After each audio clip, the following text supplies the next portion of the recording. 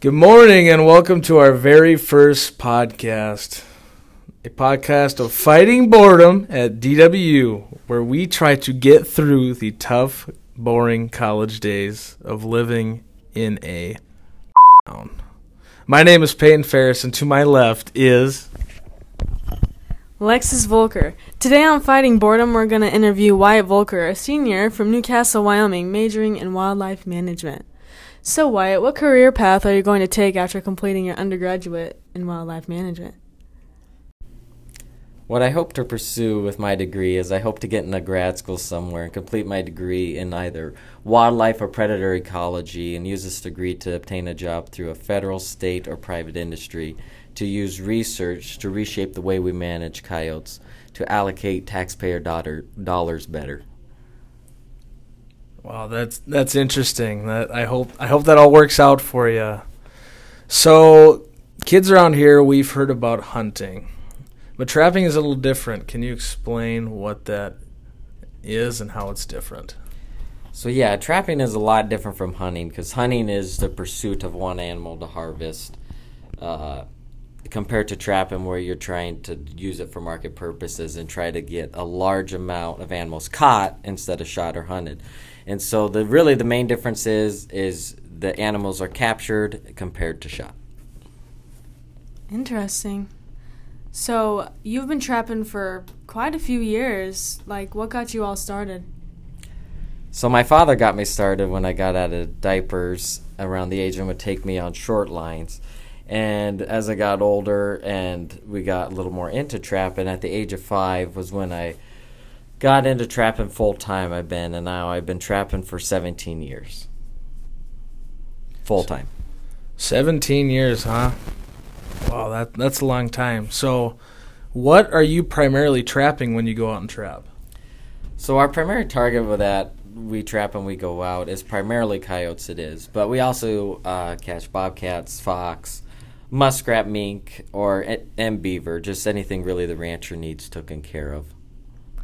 Wow, it's a lot of stuff you gotta do. So, like, why do you trap coyotes? Like, what's the big deal about it?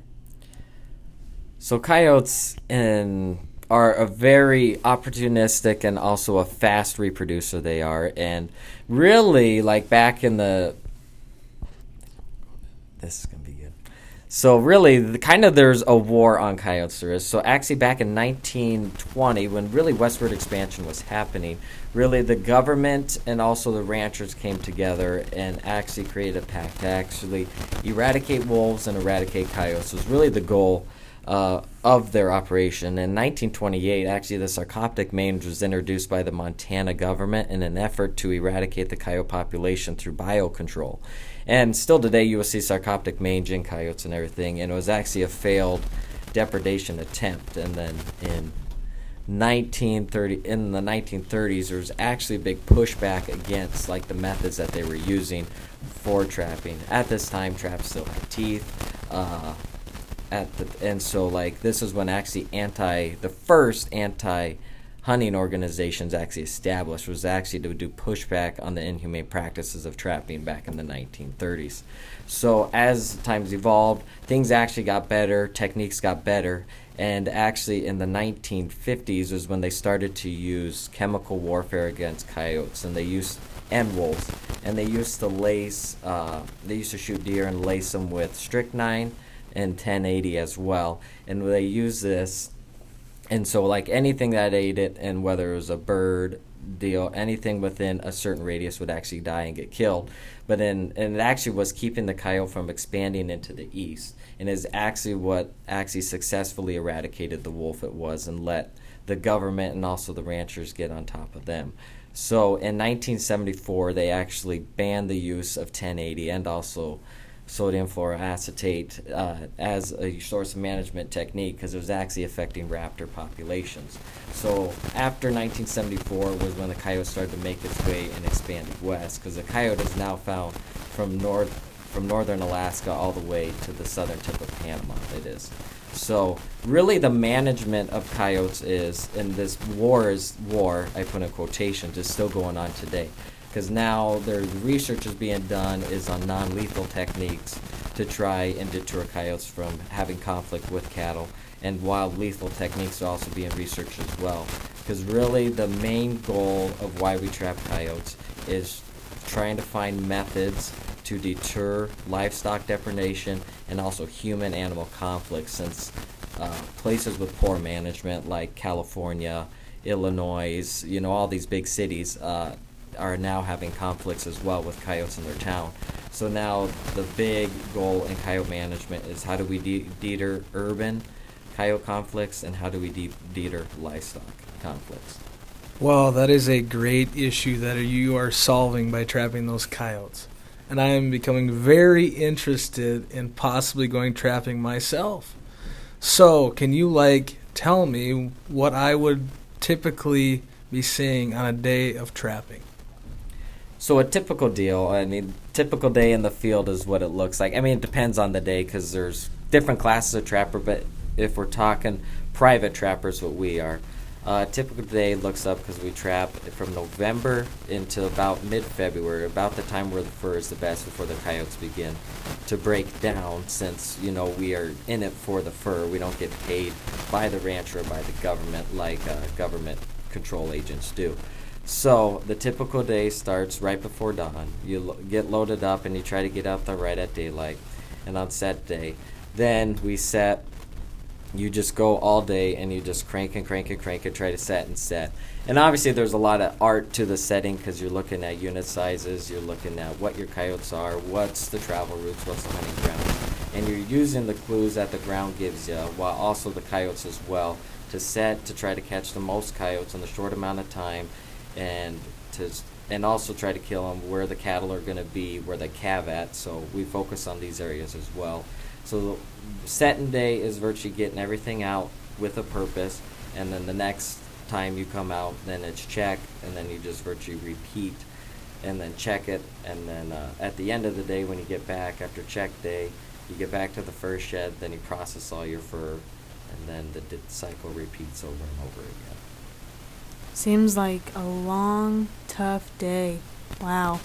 So, what's your favorite part of the day out of everything? Oh, the favorite part of the day has to be all of it. It's fun being out in the field, and it's also coming back and actually taking the animal you harvest and making it into a usable product as well. That's awesome.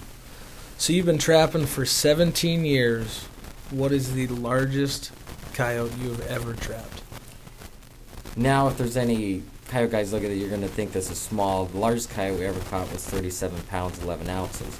But due to the genetics of the coyote, because when the coyotes and the wolves were actually being eradicated in the east, they started interbreeding with the coyotes they did up in the Newfoundland region.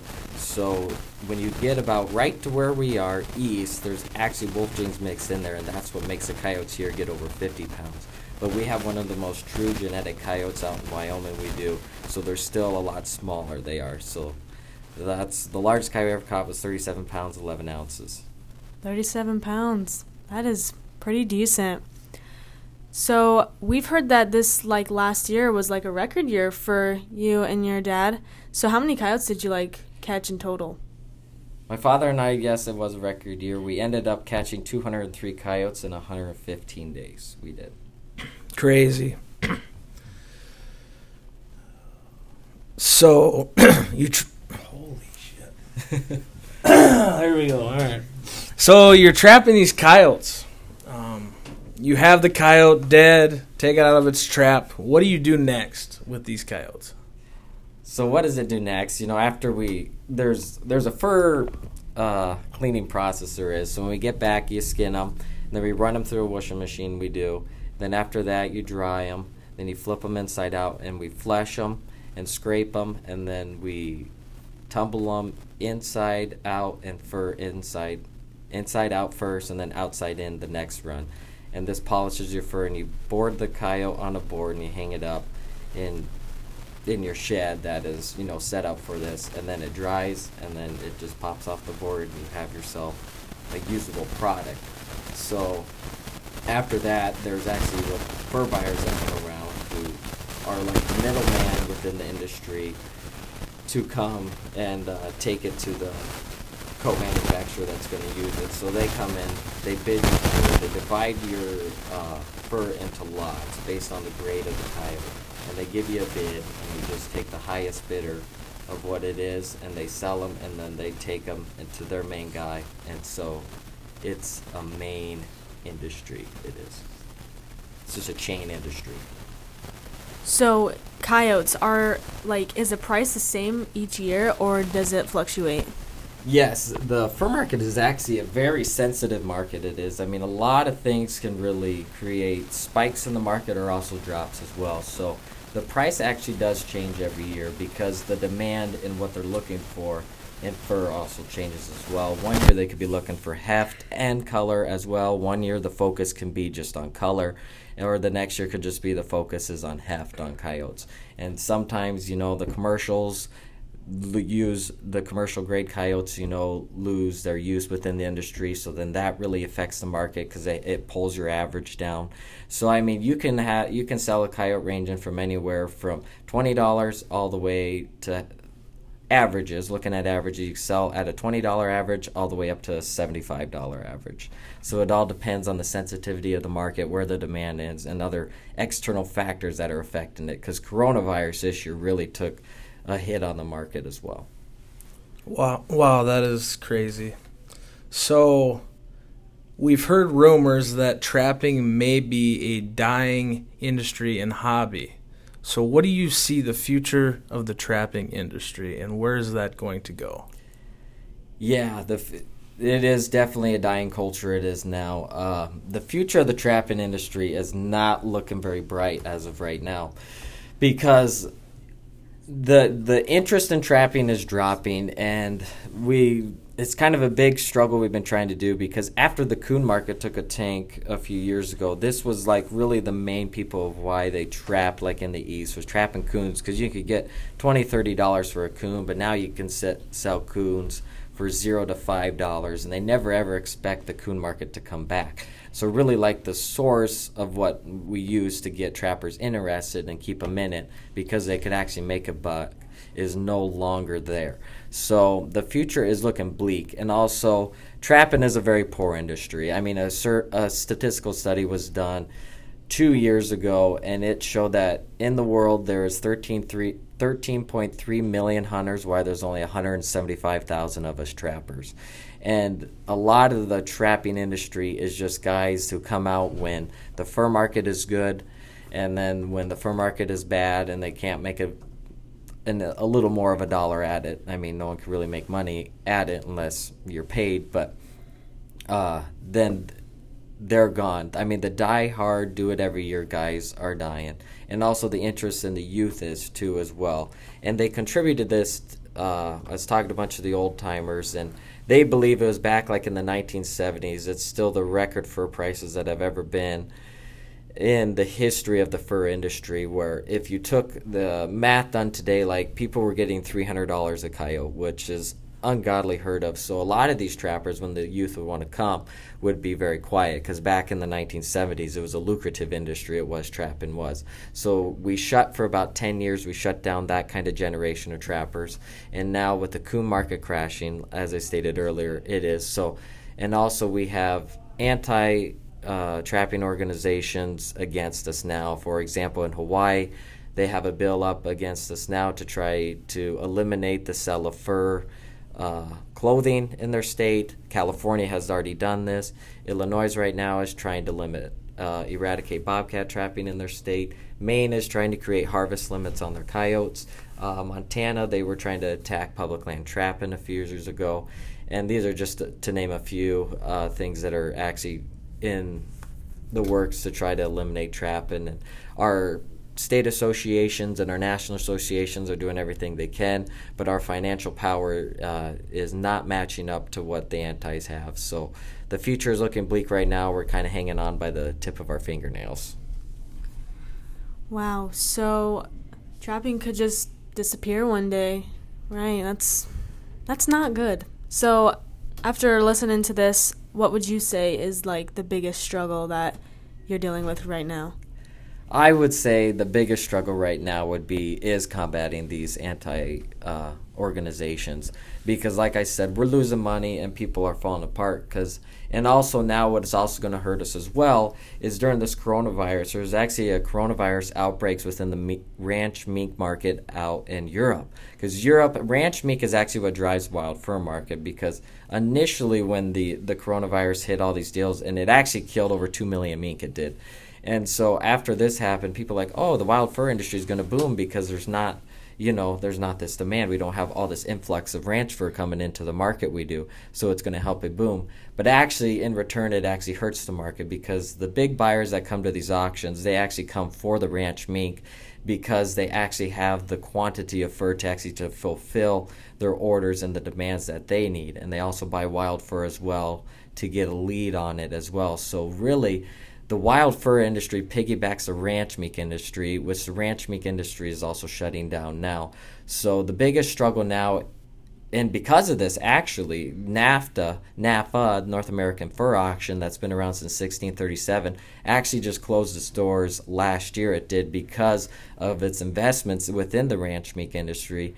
They ended up losing out on a lot of money because of it and couldn't financially regain from it. So our largest thing where most everyone sent their fur who was hobby trappers has nowhere to do that anymore. So the biggest industry is actually keeping the fur market alive and actually keeping a demand there, because really the only thing doing well in the market right now is coyotes. There is no demand for really anything else now. Fox are still in single digits. Cats, they ain't even buying at all. Bobcats, muskrat are still going for $1 a piece. I mean, so really the biggest struggle we need is to keep the fur market alive, to keep the financial interest there, to get new people to want to come and actually get into trapping, because financial incentives obviously are the best way, and then hopefully they just gain the drive and the passion for it, and then after that money won't matter. So then we'll have a bigger, stronger backbone, more financial power to fight these big financial giants of the anti-trapping organizations. Well, that's a lot of valuable information that these viewers and listeners of this podcast can take away. So after sharing all of this valuable information, what is the biggest takeaway that you want our listeners to get from this interview? The biggest thing that I want you to take away is that the false propaganda that actually these anti-hunting organizations put is not scientifically backed, nor is it even true.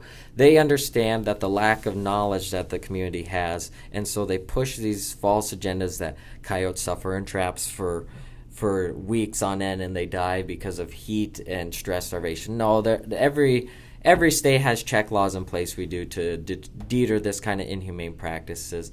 The laws and the technology that goes into trapping has created more humane kills, more humane catches.